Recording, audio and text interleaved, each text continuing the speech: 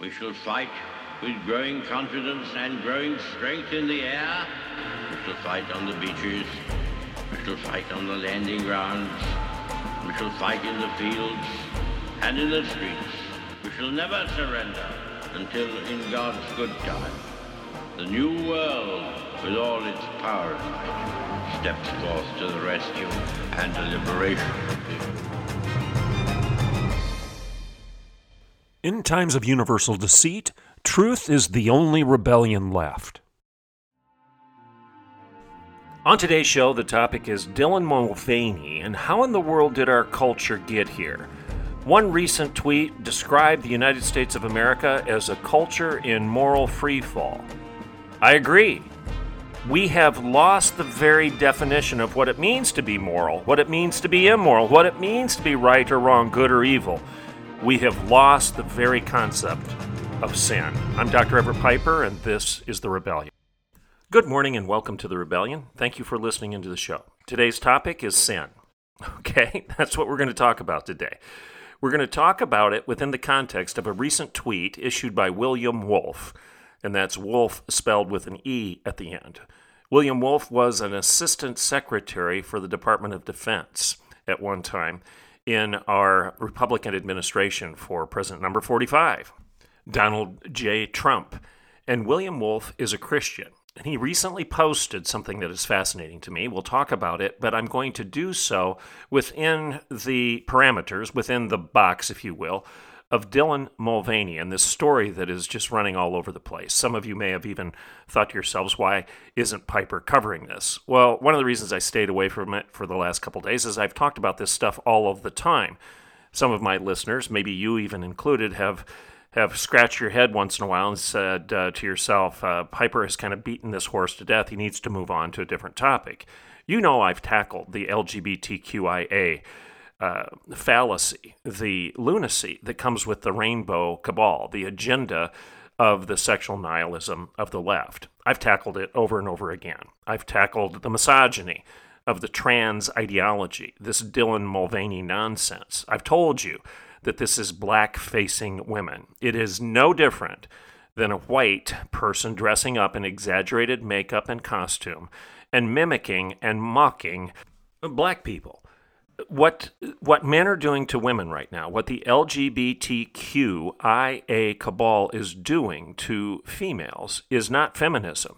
It's misogyny. You're maligning women. You're mocking women. You're making fun of them. You're creating exaggerated images of women that are, frankly, insulting. You're stealing what is theirs. This is cultural appropriation to the extreme. And this is what Dylan Mulvaney is doing. This is a guy. This is a dude. He's dressing up like Audrey Hepburn, and he's making fun of women with exaggerated mannerisms, speech patterns, dress, walk, talk. He's making fun of females. This is not feminism. Every feminist listening to me right now should agree. I don't care whether you're Christian or whether you're atheist. How can you celebrate and applaud a man who is stealing things that are yours, your identity, your freedom, your dignity, your shower, your bathroom, your sport, everything that's yours? Dylan Mulvaney is stealing, and Budweiser Light is celebrating it. You should be offended. You should be ticked off to the extreme. You should be screaming from the high heavens, do not do this. And you should be demanding that the politicians on the right and the left stop this. Or at least say it's wrong if they're not going to establish laws against it, which maybe they shouldn't. I mean, if people want to act like idiots and be stupid and insulting to other human beings, I'm not sure we should make that illegal.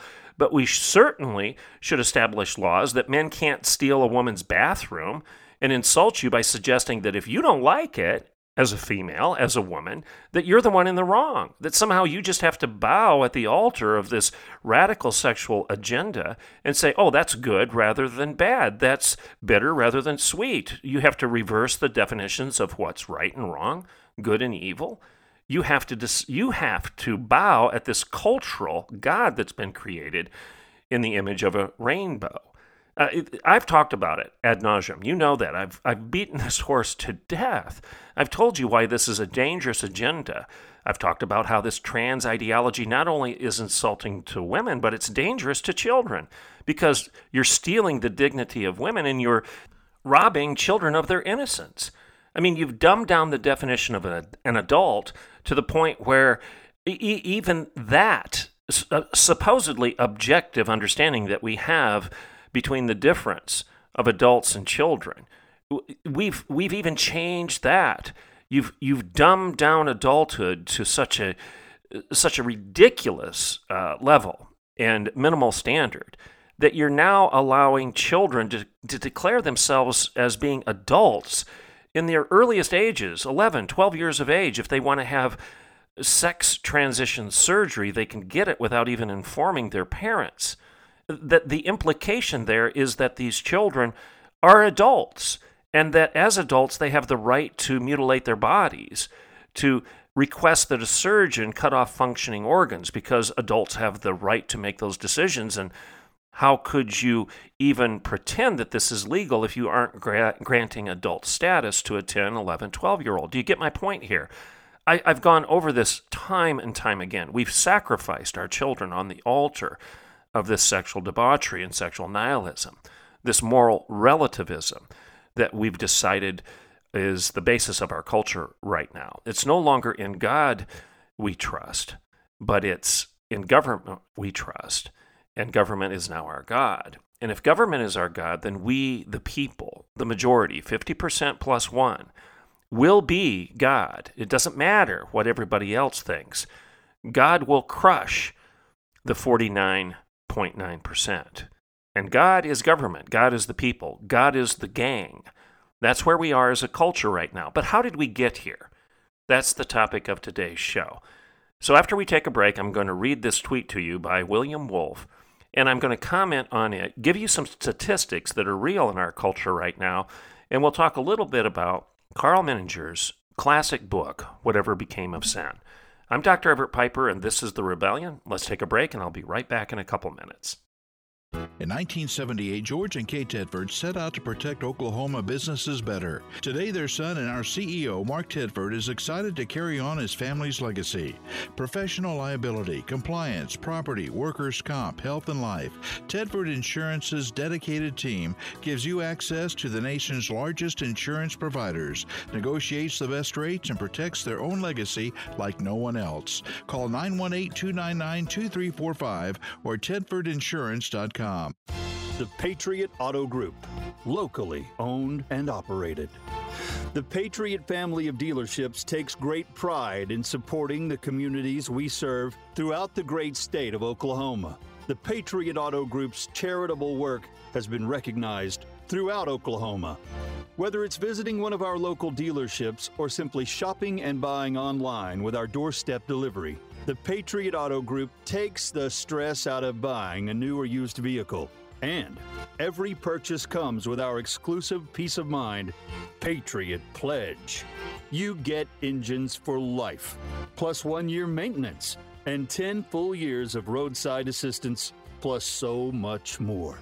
Sure, we can sell you a car, but supporting our community and lending a hand to our neighbors in need? Sold. The Patriot Auto Group. Proud Oklahomans in the communities we serve. Okay, welcome back to The Rebellion. So let's start out with this tweet that William E. Wolf put out a couple days ago. And again, that's Wolf with an E at the end. W-O-L-F-E. William Wolf was the Assistant Secretary of Defense under Donald Trump's administration for a period of time, and he's a Christian. He tweeted this: "The data makes this very clear. The continuing increase of younger generations identifying as LGBTQIA is an inorganic, manufactured social contagion spread by social media."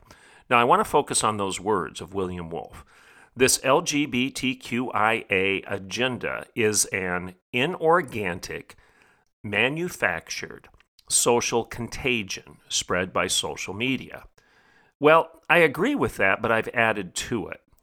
I reposted this and I said, and, quote, inorganic manufactured social contagion, close quote, otherwise known as sin. So I agree with Wolf's concerns, because what he did is he posted a graph that was recently put out that shows that from 2014 to 2022, the percentage of the U.S. population that is now identifying as LGBTQ is disproportionately exploding. It shows that in 2014, that millennials identified as LGBTQ by about 7%. It says that Generation X, I'll say that one more time, Generation X, those that were born between 1965 and 1980, they identified as LGBTQIA at about 3.5-4%. It shows that baby boomers were even less than that, at about 3%, and that traditionalists, those that were born 1946 or before, there were, maybe 2.5%. I'm looking at a bar graph. It doesn't give the exact numbers, but the bar graph gives me the approximate area there. So you've got 2% or thereabout for traditionalists. You've got a little bit more, maybe 3% for baby boomers. If you get into Generation X, those born 1965 to 1980, they were around 3.5% or thereabout. And then you had millennials, those that were born 1981 to 1996, and they were slightly over 5% at between, let's say 6 and 7% by this bar graph. So that may not surprise you as you look at that graph. But what should stun you is how it's increased from then until 2022.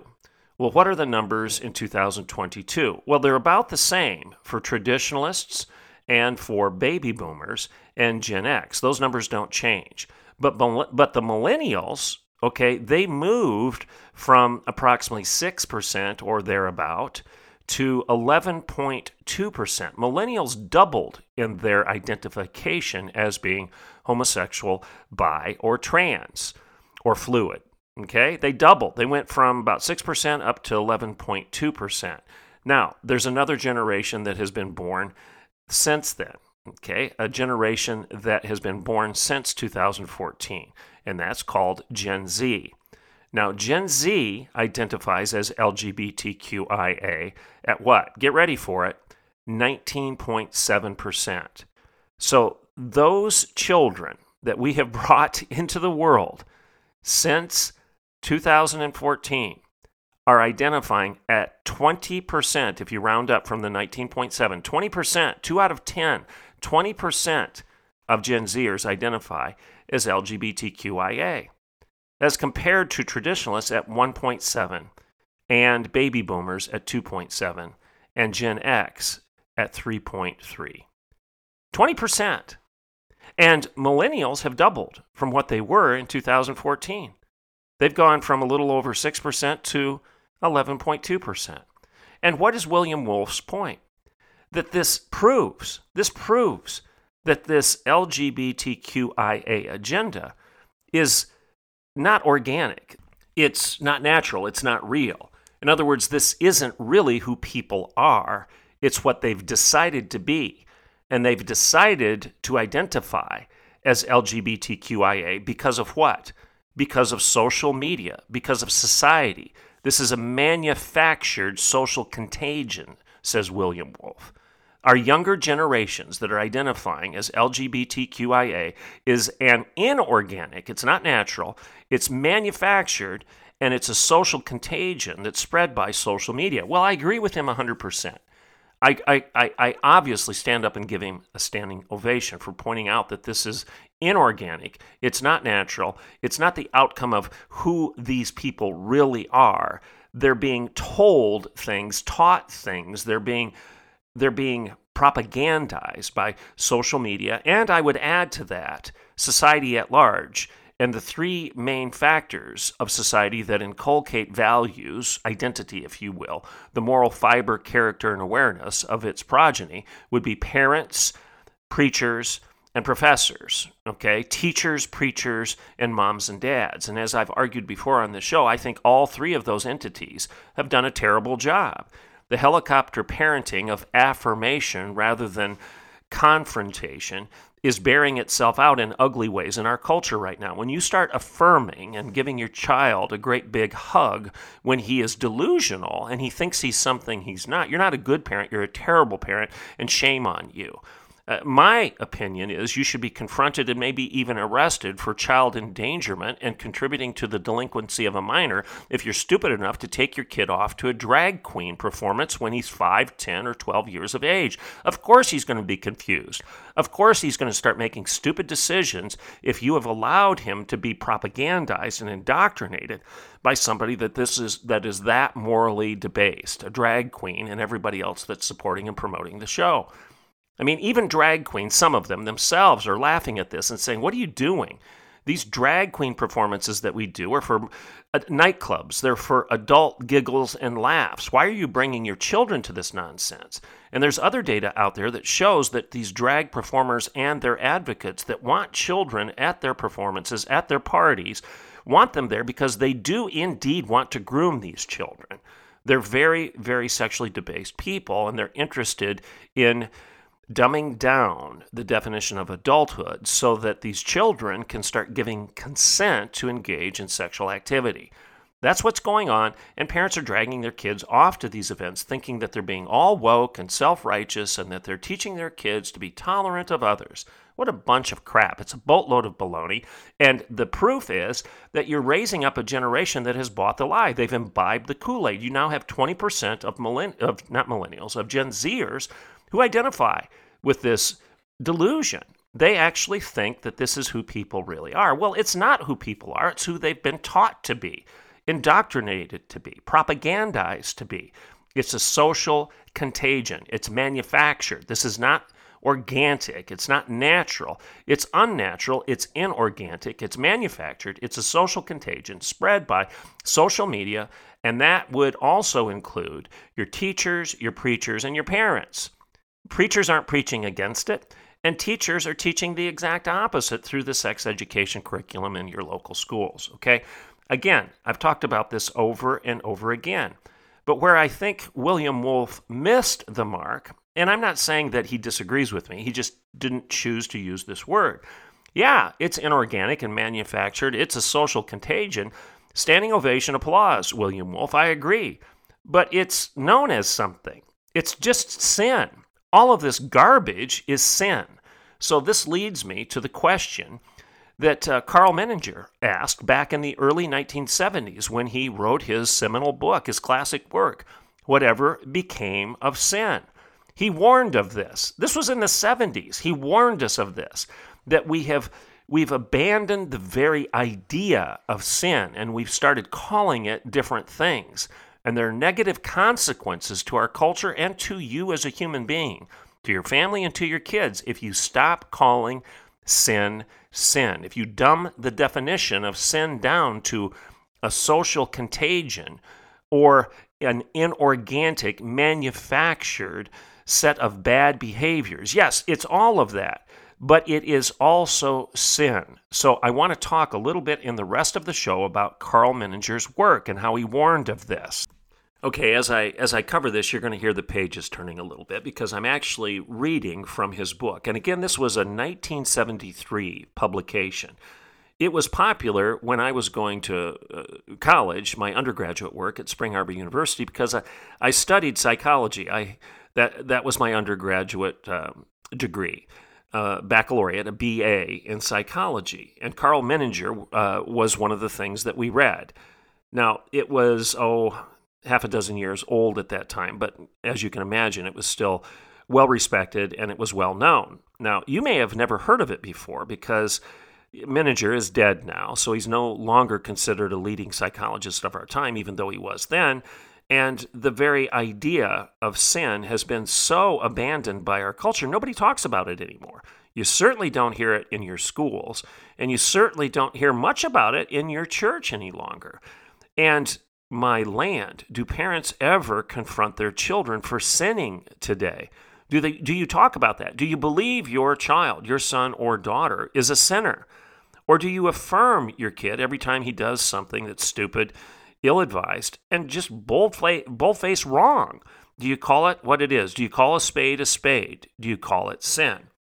Now, Menninger says in his chapter, The Disappearance of Sin, an Eyewitness Account, he says, in all of the laments and reproaches made by our seers and prophets, one misses any mention of sin.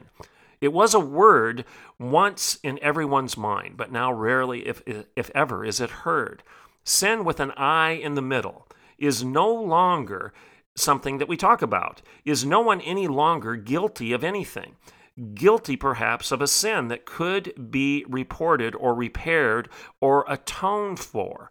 Is it only that someone made a stupid or sick or criminal decision? Wrong things are being done, yes, but is no one responsible, he asks. Anxiety and depression, we all acknowledge, but has no one committed any sins? Do you understand what he's asking there? We've called misbehavior a mistake. We've attributed it to depression and anxiety.